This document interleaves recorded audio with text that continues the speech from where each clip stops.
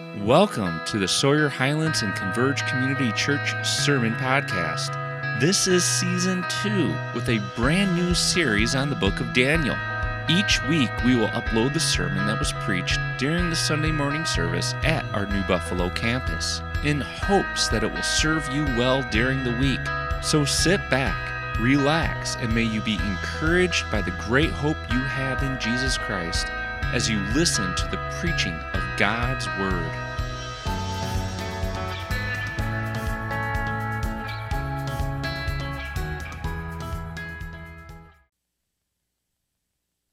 Again, good morning.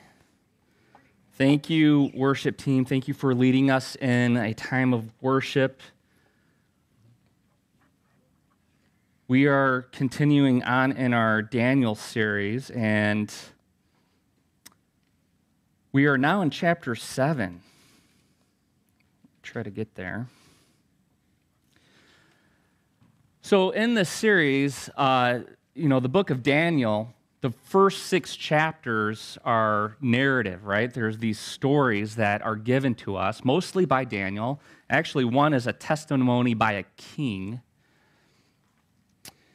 And now we're transitioning. This is a really important point in this series because now we're transitioning from narrative to prophetic word or a vision.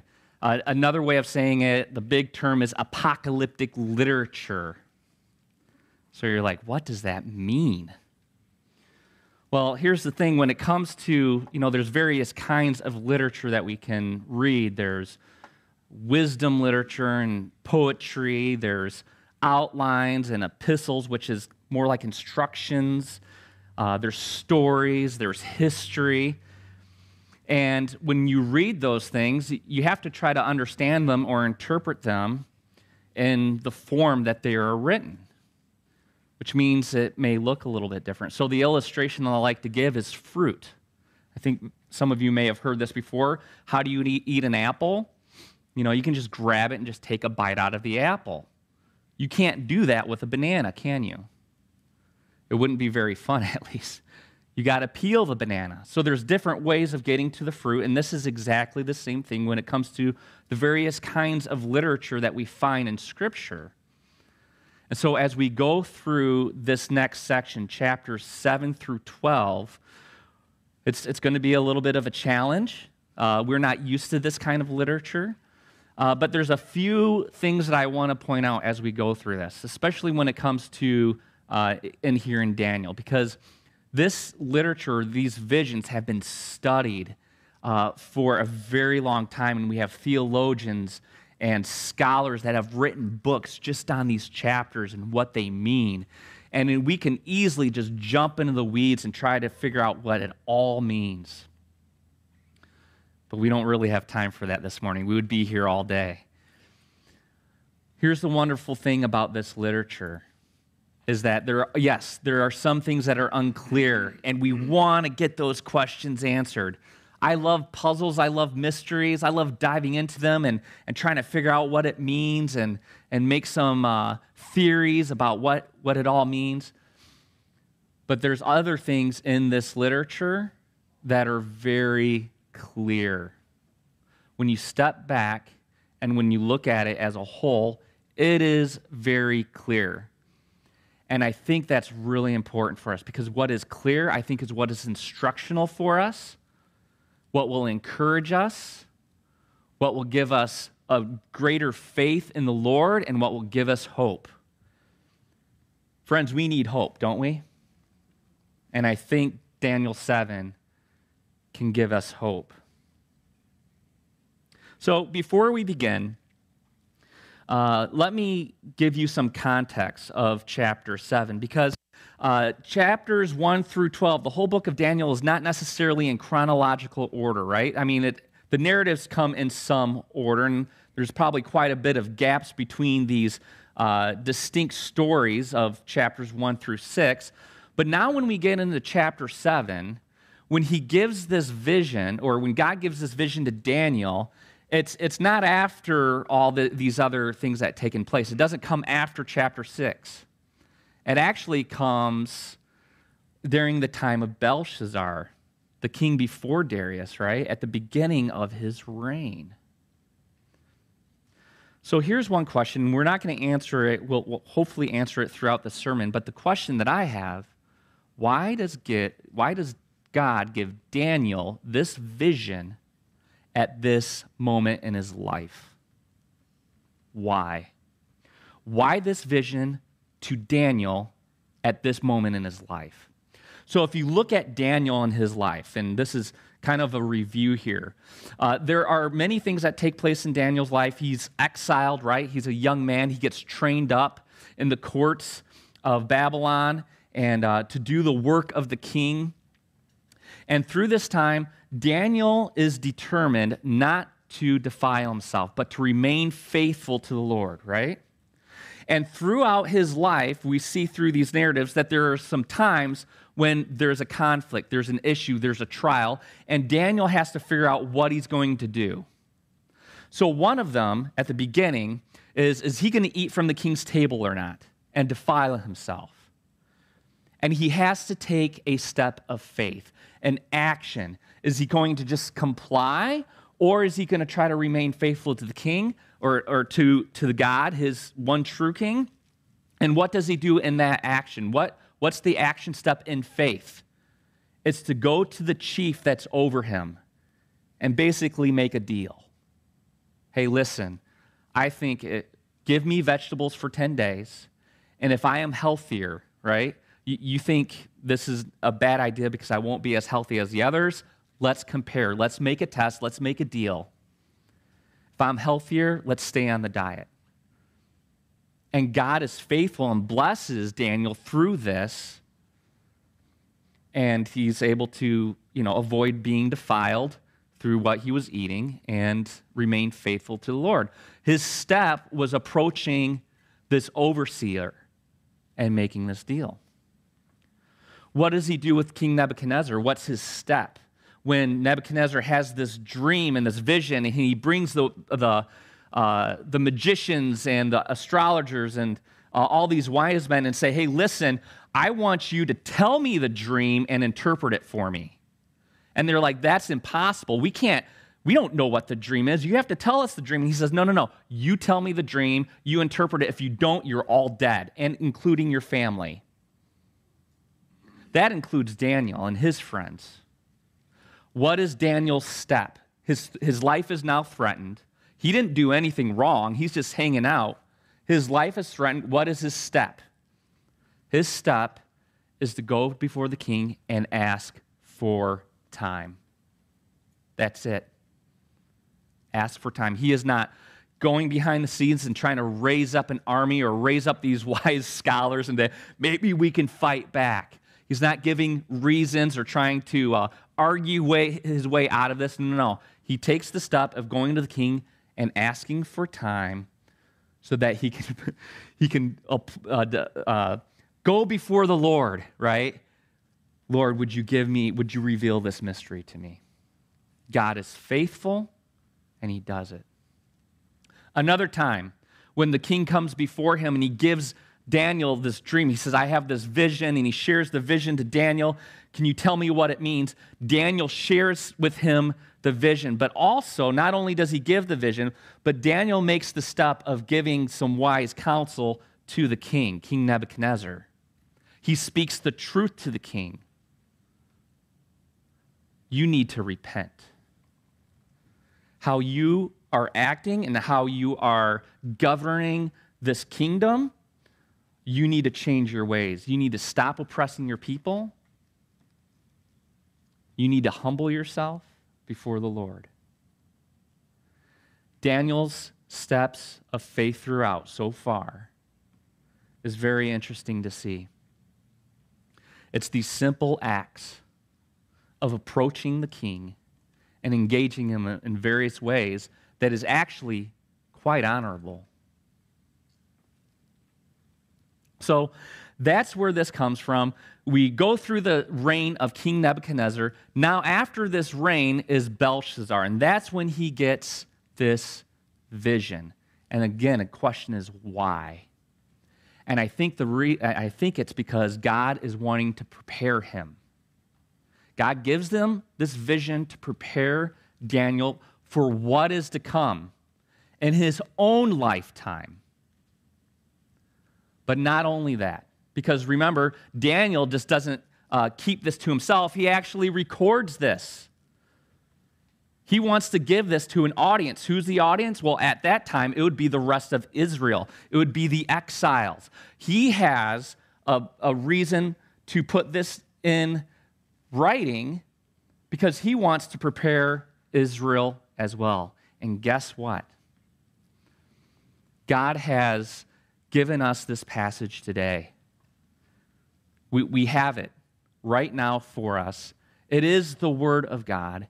And so God has a word for us today in this passage, in this chapter, right? So he's preparing Daniel. He's preparing Israel. I think he's preparing us. He's preparing us. What is that word? And so let's read this passage together. And before I do, so we talked about this preparing.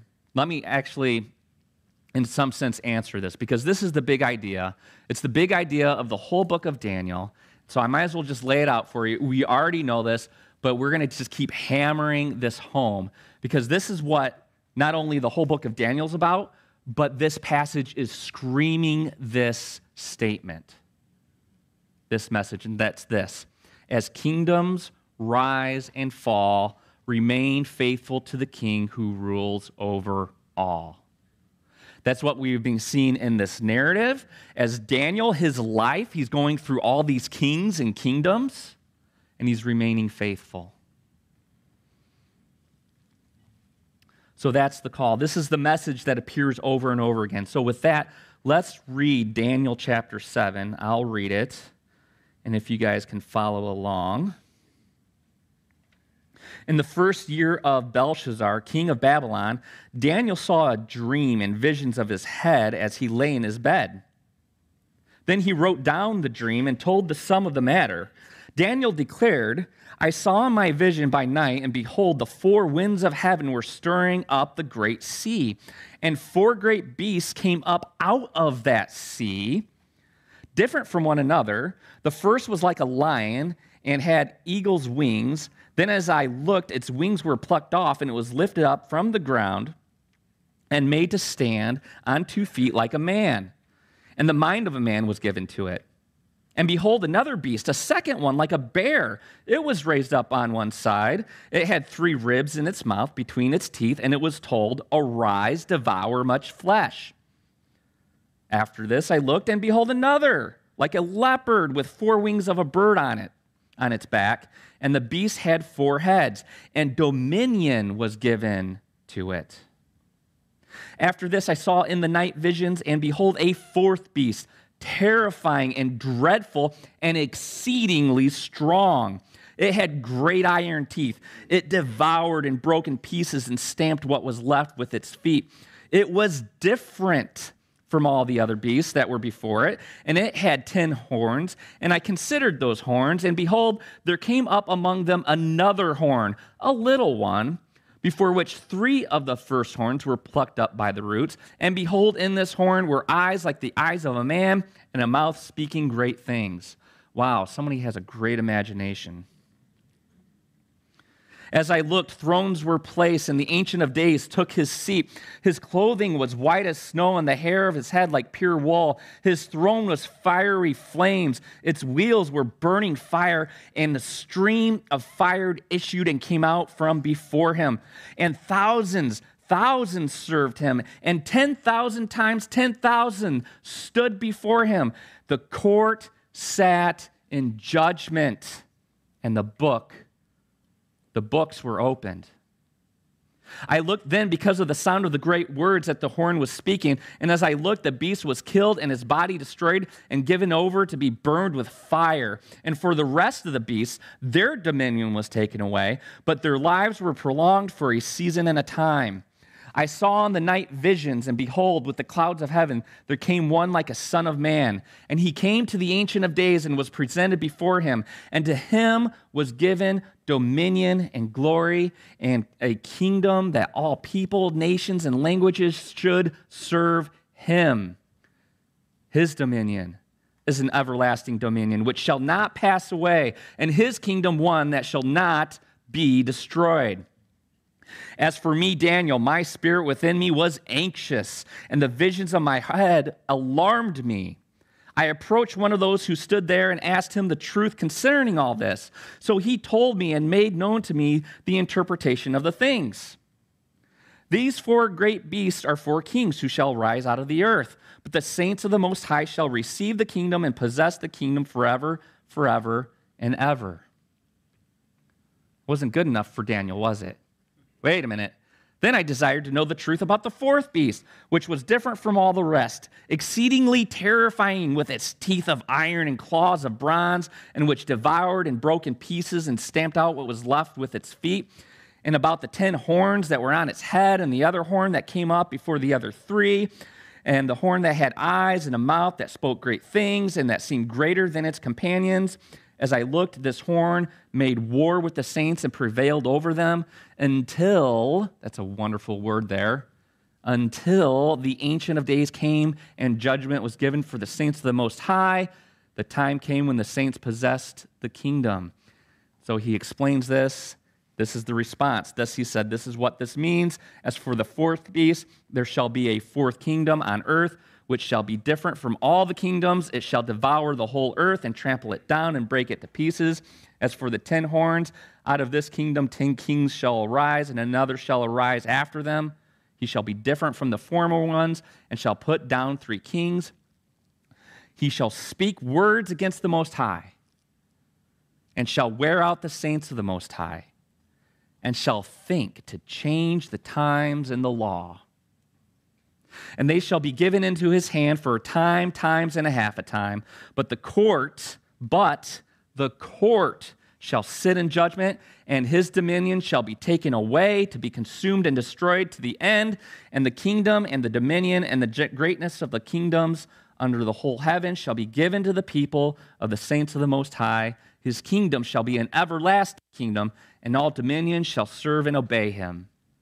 Here's the end of the matter. As for me, Daniel, my thoughts greatly alarmed me, and my color changed, but I kept the matter in my heart.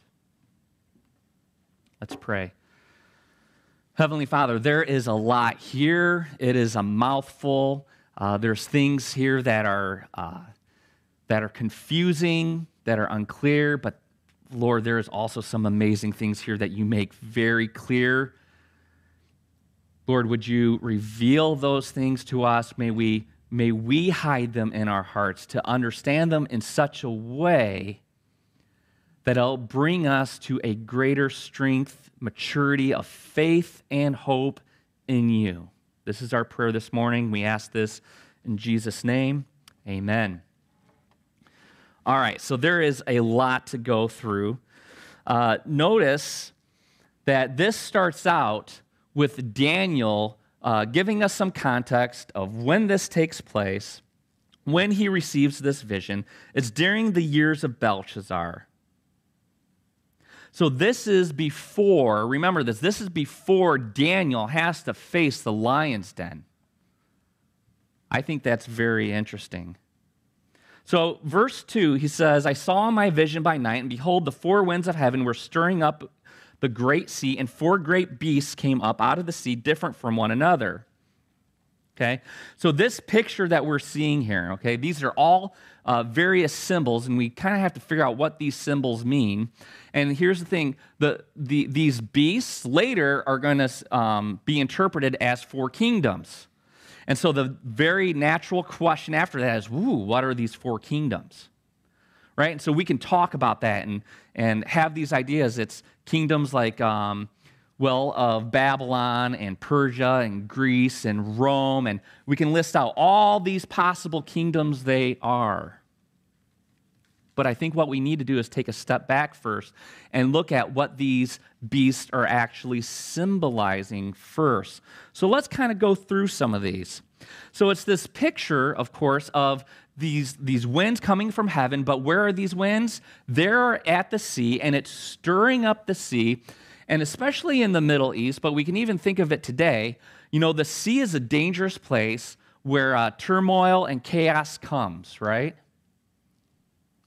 And so it's out of this chaos, out of this turmoil, that these beasts rise. And so these beasts are beasts of chaos and turmoil and tyranny. And you can think of it in this way, that it is directly opposed to the kind of God that we serve, the kind of God who created, right? Because he created with order. He is a God of peace. So these beasts are directly opposed to God and his ways. And so it could be this picture of good versus evil, or order versus chaos. But it's the sense that these beasts are coming out and they're creating all kinds of trouble upon the created world that God has made. They're rebelling against God and his ways, and all types of chaos and destruction. So, for example, let's look at this first beast, the beast that is a lion. This lion has wings. This is Daniel 7, verses 4 through 6. The first one was like a lion. It had eagle's wings. Then as I looked, its wings were plucked off, and it was lifted up from the ground and made to stand on 2 feet like a man. And then given a mind of a man was given to it. Well, what is going on there? Well, remember, this is a beast. It's chaos, right? That's what it's representing, and tyranny. And all of a sudden, this beast is made into a human. He is humanized, domesticated, perhaps civilized. What was once tyranny was now at peace, or civilized, or calmed. Does that remind you of anyone?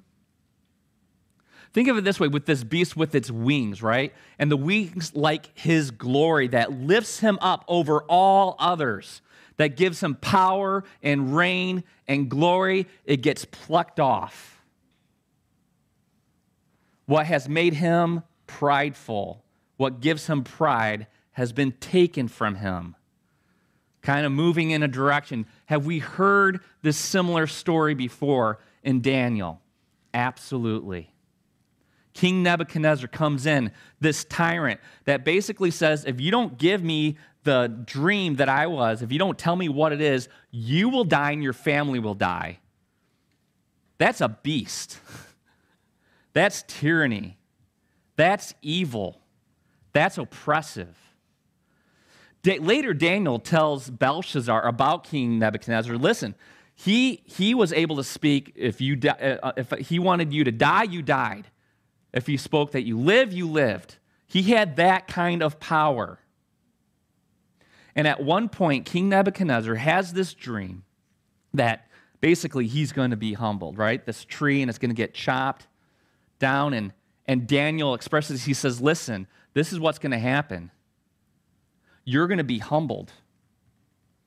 And my suggestion to you is to repent. Change your ways. The way that you rule, the way that you govern, the way that you're oppressing your people and hurting them and devouring them, you need to change and repent. We talked about that. And does he do it? Well, not at the time, right? He's up on the roof. He's looking over Babylon, and he says, look at the great power and authority that I have. Look what I have built. His wings are spread. He's up over Babylon. His pride was there for all to see, and God says, that's enough. You will now be humbled. And how does God humble Nebuchadnezzar? He humbles him by turning him into a beast. To go out, to go insane and start eating grass like a beast. Do you think God has a sense of humor? what is this symbol of a beast. In order to tame that beast, he turns him into a literal beast, in the mind of a beast. Later, God gives him his reason back, and when his reasons come back, what happens to Nebuchadnezzar? He is humanized. From where his lofty aspirations and his power and his glory, he comes down to the ground, right? He is leveled, and he is not the one that's raised up now. He is humbled as a man, a mere man, and he gives God all the glory, dominion, power. He says, this is the God who reigns. His kingdom reigns forever. What was the beast became a mere man. So this lion, that has these wings and is being domesticated into a human, it's a symbol of this, it's a picture of Nebuchadnezzar, but I don't want to just point it there, that this is all that means, because I think this symbol is representing something greater. Yes, Nebuchadnezzar's reign is like that, right? It's an example of it. Friends, God can do this to any kingdom, and throughout history, he has done that to kings and dictators and overlords, where he has come and he has humbled them and domesticated them. Amen? Praise God that he does that. That is a blessing, that is a mercy, that is a grace. And we don't only see it with Nebuchadnezzar, we see that throughout history. We see it throughout history. Number 2, the bear, right? So we're like, who is this bear? What kingdom is that? And again, that's a good question to ask, but how is it described in this vision? What are the details that it gives? It's that this bear, let's get there. Verse 5, another beast, a second one, like a bear, it was raised up on its side, and there 3 ribs in its mouth between its teeth. It was told to what? Arise, devour much flesh. So a bear is strong, right? You don't want to wrestle a bear, okay? It is strong, it is powerful, and this specific bear is doing what? It is devouring flesh. These are kingdoms, nations, kings that come in, kill, and destroy. And again, we see this from time and time again. We can point out particular kingdoms and saying, hey, this is a vision of this kingdom or this kingdom. But you know what? We see these kingdoms all the time, do we not? Throughout history, these nations rise and fall. Dictatorships rise and overpower their people and kill. We know of genocide throughout history, wars, thousands and thousands of people, World War I, World War II. We see this all the time throughout history. And then we have the other beast, right? This leopard. And a leopard is this picture of speed. And it's got 4 wings. So it is fast. It can move. It's got 4 heads. So it can look in any direction. And so this is a picture of one kingdom that would come in fast and furious and take over and dominate, right? This is what it says. Behold, another like a leopard, 4 wings of a bird on its back, and the beast had 4 heads, and what? Dominion was given to it. Dominion, oppression and power and control. Again, we see that throughout history. We see that today. So, yes, we can point to particular kingdoms and say, hey, this is what he's pointing to here for Daniel and these. But also, this is symbolic of the kinds of kingdoms that we encounter in our world today. Here's the point, friends. We live in a world with beasts. That's the point.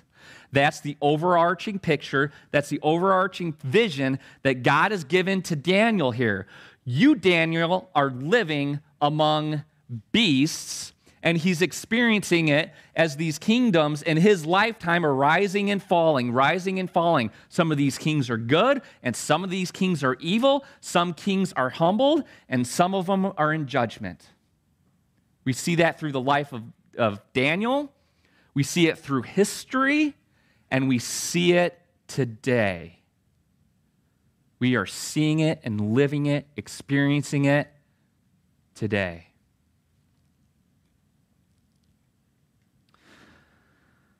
From the time when sin and death entered the world, we had lived in a world with beasts. Kings have risen, dictators have devoured, tyrants have dominated throughout all of history, and it continues on today. It will always be this way until the end of the age.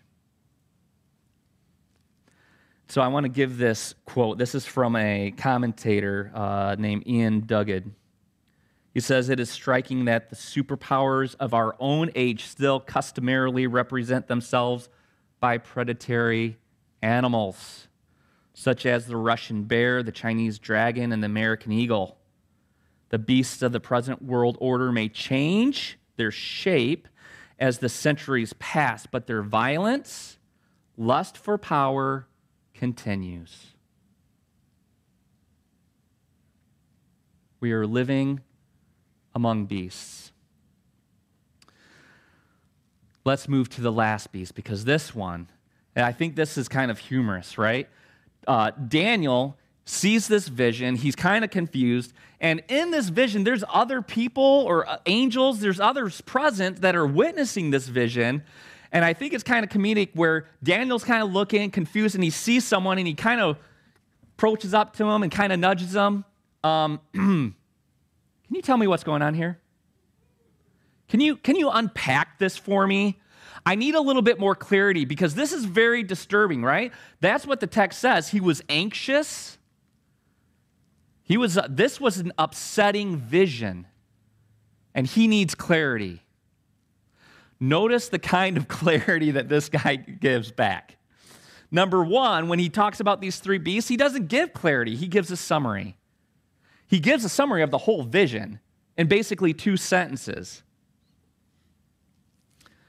And he basically says this. He says, hey, these kingdoms are going to rise. There's 4 kingdoms. They're going to rise. They're going to overtake the world in various ways, but the kingdom of God is going to come, and it's an eternal kingdom. Right? He gives this summary. But then Daniel is not happy with that. And he's like, look, at least tell me about this last beast, because that was probably for Daniel the most disturbing of it. So let's walk through this. It's a bit of a challenge. There's a lot there. Daniel chapter 7, verses 23 through 25. Thus he said, as for the 4 beasts, there shall be a 4th kingdom on earth, which shall be different from all the other kingdoms, and it shall devour the whole earth and trample it down and break it to pieces. As for the 10 horns, out of this kingdom 10 kings shall rise, and another shall rise after them, and he shall be different from the former ones, and shall put down 3 kings. He shall speak words against the Most High, and shall wear out the saints of the Most High, and shall think to change the times in the law, and they shall be given into his hand for a time, times, and a half a time. There is so much here. We don't have all the time to work through this, but let me try to hit some of these main points. Number one, when it comes, I think it's very interesting that this is a different kind of kingdom. It's different from the rest. Number one, it is far greater and far powerful, and we may be looking for the future of this type of kingdom to come that will physically dominate the whole entire world. And we're constantly kind of thinking, what kingdom is that? Has it already come, or is it going to come? And if it does come, which kingdom is it? Maybe perhaps if we can figure that out, we can prepare, and then we can respond rightly. Maybe we can take up arms. Maybe we can amass an army and fight against this. I don't think that was not the reason why God gave us this vision. So what is unclear? Those things are unclear. What is clear? Let's look at this. Well, there's going to be this domination, right? And there is going to be this particular king or this particular kind of ruler that's going to do what? Verse 25. He shall speak words against the Most High. He shall wear out the saints of the Most High, and he shall think to change the times and the law. So this is a type of person that isn't just tyrannical and wants to overpower and dominate everyone, but now it's laser focused to the people of God and to God himself. He is directly opposed to God and his ways. Does that remind you of anyone? Maybe not a mere human, but maybe one, the evil one that from the very beginning in the book of Genesis started to question the ways and the times and the laws of God. So yes, this may can't come out and may play out physically on this earth. Friends, this is already playing out now spiritually. And we see it manifesting itself various ways through various people, through various nations right now. Right now, there are those who are speaking against the Most High and those who are wearing down the saints of the Most High and wanting to change the times and the laws. Now, we may not see that clearly here. I think some ways we are. But if you think of countries like China, right? In China, we have this description of we call it the underground church in China. Why do we call it the underground church in China? Because they cannot freely worship God. Right? There's consequences for following God in China today. Jobs are being lost, families are being lost, lives are being lost. You go to the Middle East, you think about Afghanistan and what's going on there. You go around to all these Muslim countries that are hostile towards Christianity. This is going on today. They're speaking out against God. They are persecuting Christians, fellow believers, and they're trying to change the times and the laws. And even in our freedom in America today, we can see some of this going on in small ways.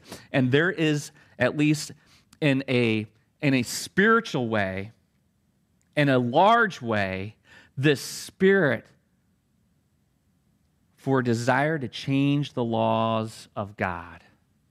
So think about it this way, what the law of God is. It's God that speaks it, and it is true, it is reality.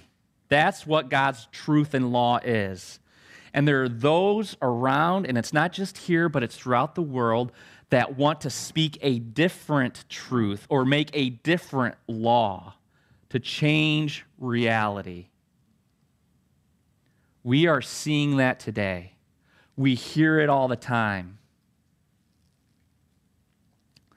So that's the point. That's there's so much there, but we got to keep moving. So here's what I want us to understand. Yes, there's these physical manifestations of these kingdoms and this last kingdom and this one king and all that. But also when we take a step back, especially in the New Testament, it describes this in a spiritual sense. So let me point this out to you. Ephesians chapter 2, verses 1 and 2.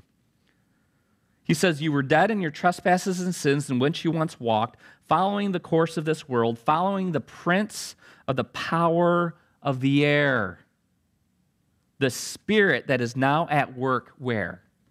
In the sons of disobedience.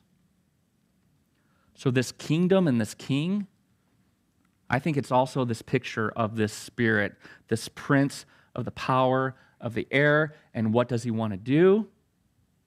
He wants to rule. He wants to take down the ways of God and take down his people. And so I think this is what we're seeing today. So this message might be kind of disturbing, right? This is kind of depressing. It's like, woe is me. It was for Daniel too, right? He saw this vision and he was anxious. He probably couldn't sleep. At the end, he actually changed his color, right? So this sickened him. This was very disturbing. And it probably should be disturbing for us as well. Because there's a lot of ways that we experience turmoil and chaos. But here's where I want us to find hope, and this is where I think God wanted Daniel to find hope, and it's in this next portion of this vision. So let's look at this. This vision, and I'm calling it the vision of vindication. I love that word, vindication. Verses 9 through 14. As I looked, thrones were placed, and the Ancient of Days took his seat. His clothing was white as snow, and the hair of his head like pure wool. His throne was fiery flames, and wheels were burning fire. A stream of fire issued and came out from before him, and thousands served him, and 10,000 times 10,000 stood before him. The court sat in judgment, and the books were opened. So this is one of the most graphic pictures of God that we see in the scriptures. You know, you think of Isaiah's vision, right, where he goes up to heaven and he's in the courtroom. And most of it is describing the creatures and the people around him and what they are saying and what they're wearing and what they look like.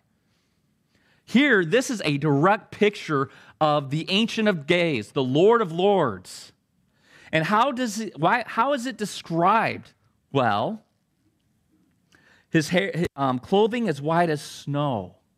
I think this is a picture of purity and holiness and righteousness, right? His hair, a head like pure wool, meaning that he's old, right? He's old. This a picture of being old, and I think it means wisdom and discerning.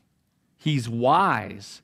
So we have a God who is just and righteous. We have a God that is wise. And then what's the description?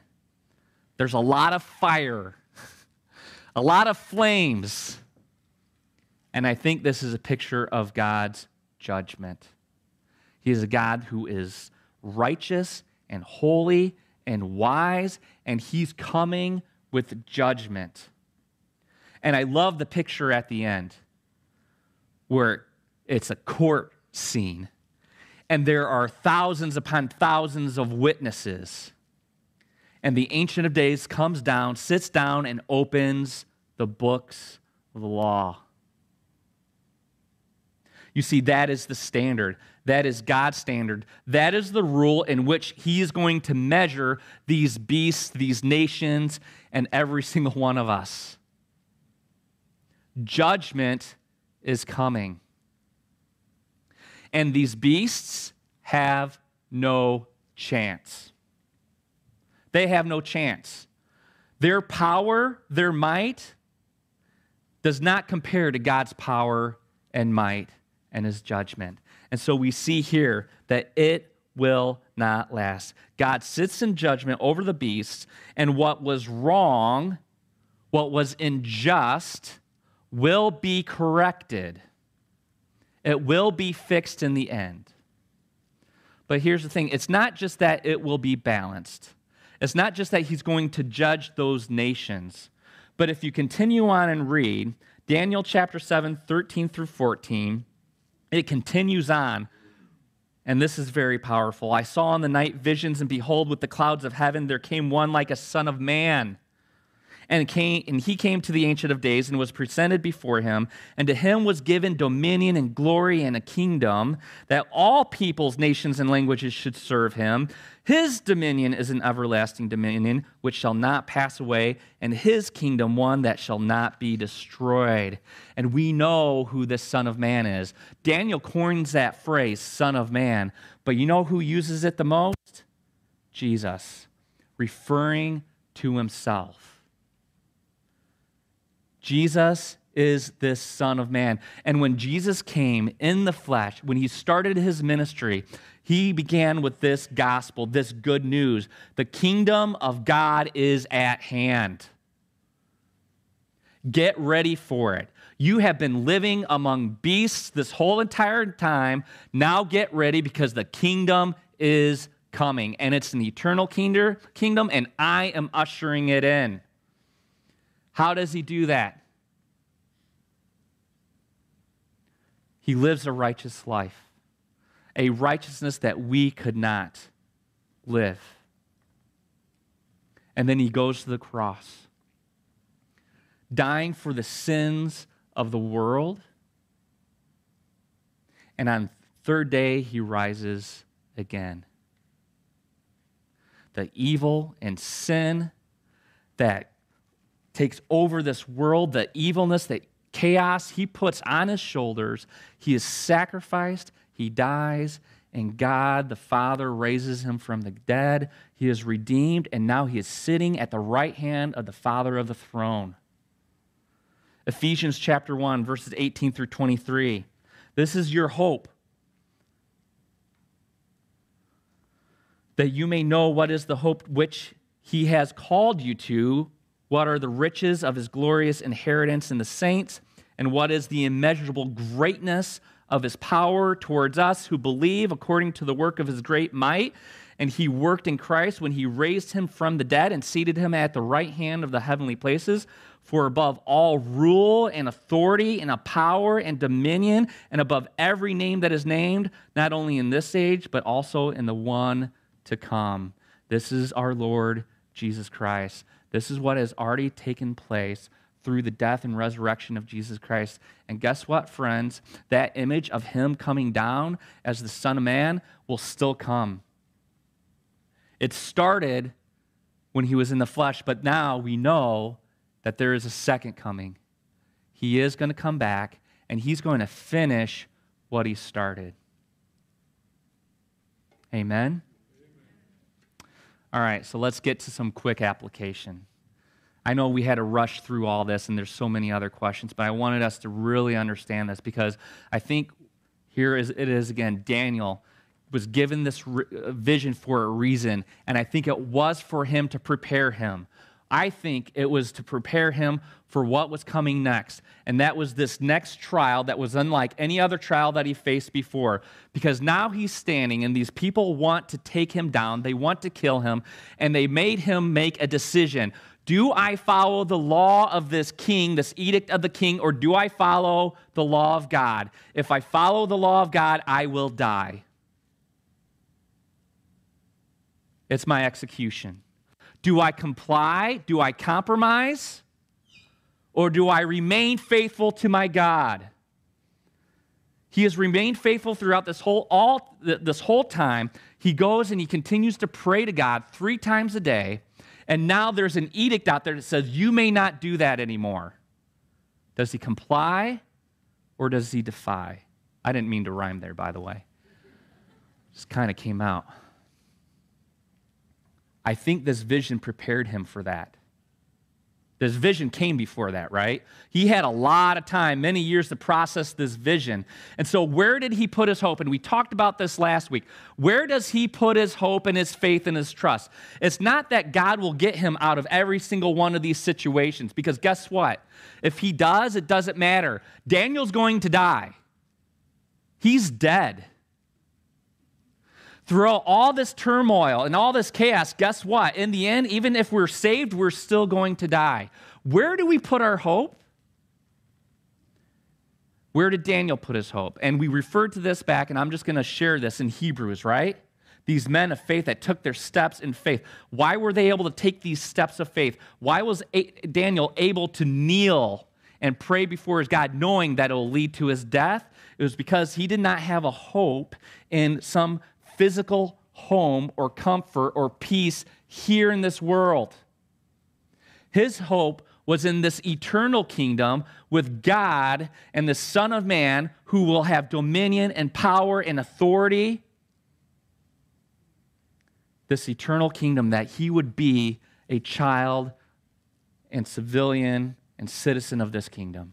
That's where he put his hope. And so he was able to say, you know what? Death is nothing.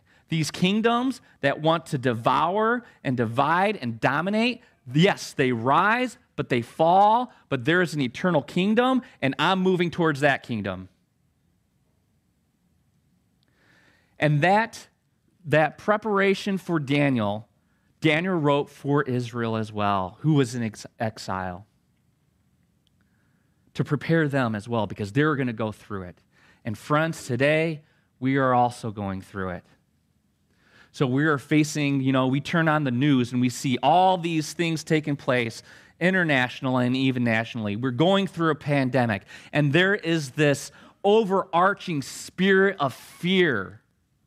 What is going to happen? What's the next year going to hold? We've been going through it, friends, for a very long time now, 1.5 to 2 years. There is chaos and turmoil and questions. There's divisiveness and anger. We have arguments over wearing a mask or not wearing a mask, or taking a shot or not taking a shot. And we get revved up about this, and we get angry, and we're dividing over it. Knowing the end, knowing what's going on now, that it's always been going on now, living among beasts, but knowing the end result, how do we respond? Well, let's go back to a little statement. Where kings and kingdoms rise and fall, remain faithful to the one who is over all. So what does it look like for us to be faithful? I think Daniel is a wonderful example of this. He's a wonderful example. Look at how he engages with those who have authority over him, even those who are tyrannical and dictators. How does he engage with them? You know, here's something interesting. With Darius and these men that are intimidated by Daniel and want him dead, they're trying to figure out a way for Darius to kill Daniel, right? He's like, this is how we can do it. We're going to have Darius do it, but here's the problem. Darius loves Daniel. Why does Darius love Daniel, this king, this overlord? Why does he love Daniel so much? And why can't they figure out a way to kill him? The passage says it's because he's faithful. And it's not referring to faithful to God. He was faithful to the king. Oof. You know, in American country where we have freedoms and this nation was built on rebellion, that's a tough pill to swallow. Daniel remains faithful both to the king, priority, right? The King of Kings and Lord of Lords, his God. But he also finds ways to be honoring and faithful to those in authority in this present time, or in his present time. How can we do the same? Here's something that just keeps smacking me across the side of the head when it comes to Daniel and the lion's den. Right? Because here is God's law versus man's law, and what is Daniel going to do? He has to defy the king and his law. He remains faithful. He's got to, it's no choice, can't argue around it. He's going to pursue faithfulness to the Lord, and it's going to lead to his death. What does he do? He doesn't resist. What the consequences come, right? But here's what's crazy about this, is when he comes out of the den and the king says, Daniel, did your God deliver you? He said, yes, my God delivered me, and here's why. Here's why, king, he delivered me. Because I am blameless before him and blameless before you. That is an audacious statement. That one just strikes me. I can see I was blameless before God, but to make that statement, and I was also blameless before you, meaning this: my defiance of your edict was not meant to rebel against you or defy you or to overpower you or to harm you. I must stay true to my king, and I will honor you as well. As believers, as Christians today, who are to remain faithful to our king, how can we be like that as well? So let me encourage you in this way, and I know we're going a little long, but this is kind of important because I feel like we're in it today, aren't we? This applies to us today. We just reflected upon the 20th anniversary of 9/11. We have nations rising up. We have enemies, and we have people that want to kill and destroy. We have people that are filled with hatred and animosity towards other people and Christianity and all sorts of things. We are in it today. How do we respond? Even in our country, that, yes, has been built up with Christian principles, but this is not necessarily a Christian nation that is being led by Christians with Christian principles. So how do we respond? And here's my temptation. Friends, this is in me. I want to rise up and rebel. I get angry. I want to resist. I want to push back. I want to complain. And I want others to agree with me.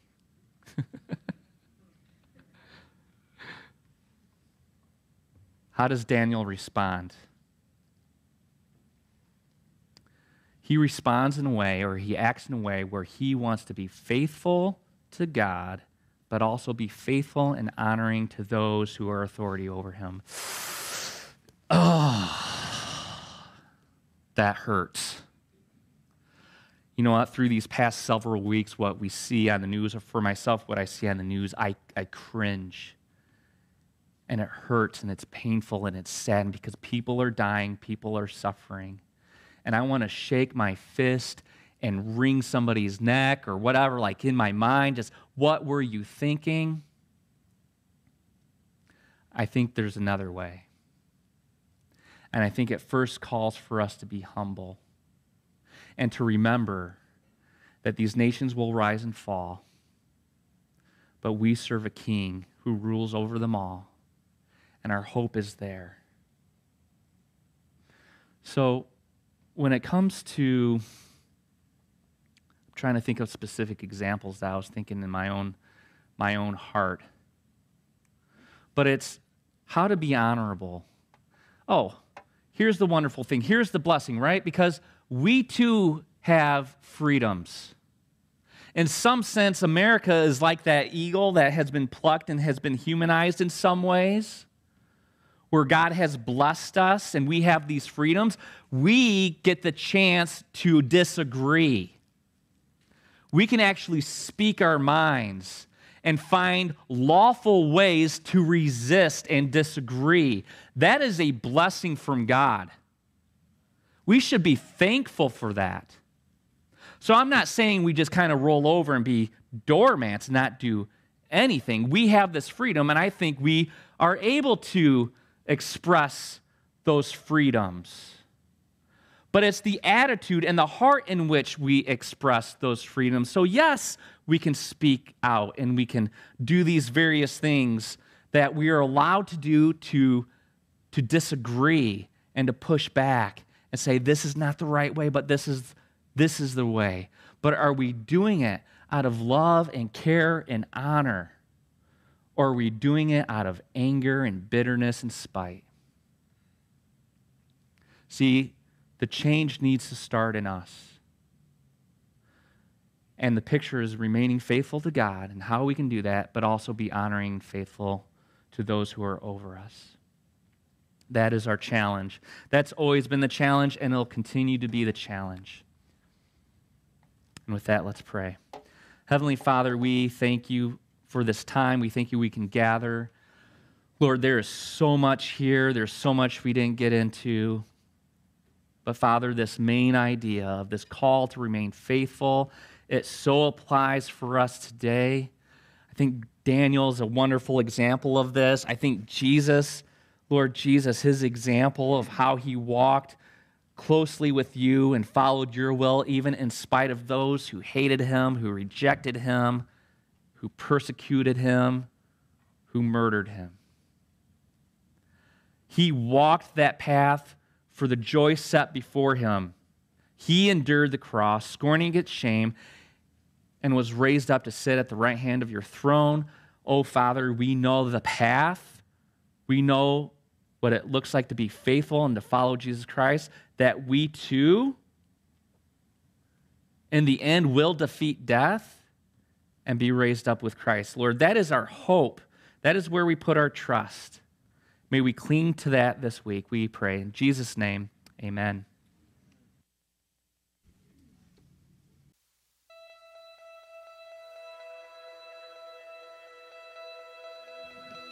Thank you for listening, and we hope you enjoyed the message. If you'd like more information about Sawyer Highlands Church and Converge Community Church and the service times for both campuses, please visit our website at www.sawyerhighlands.org. Until next time, may the God of hope fill you with all joy and peace in believing, so that by the power of the Holy Spirit you may abound in hope.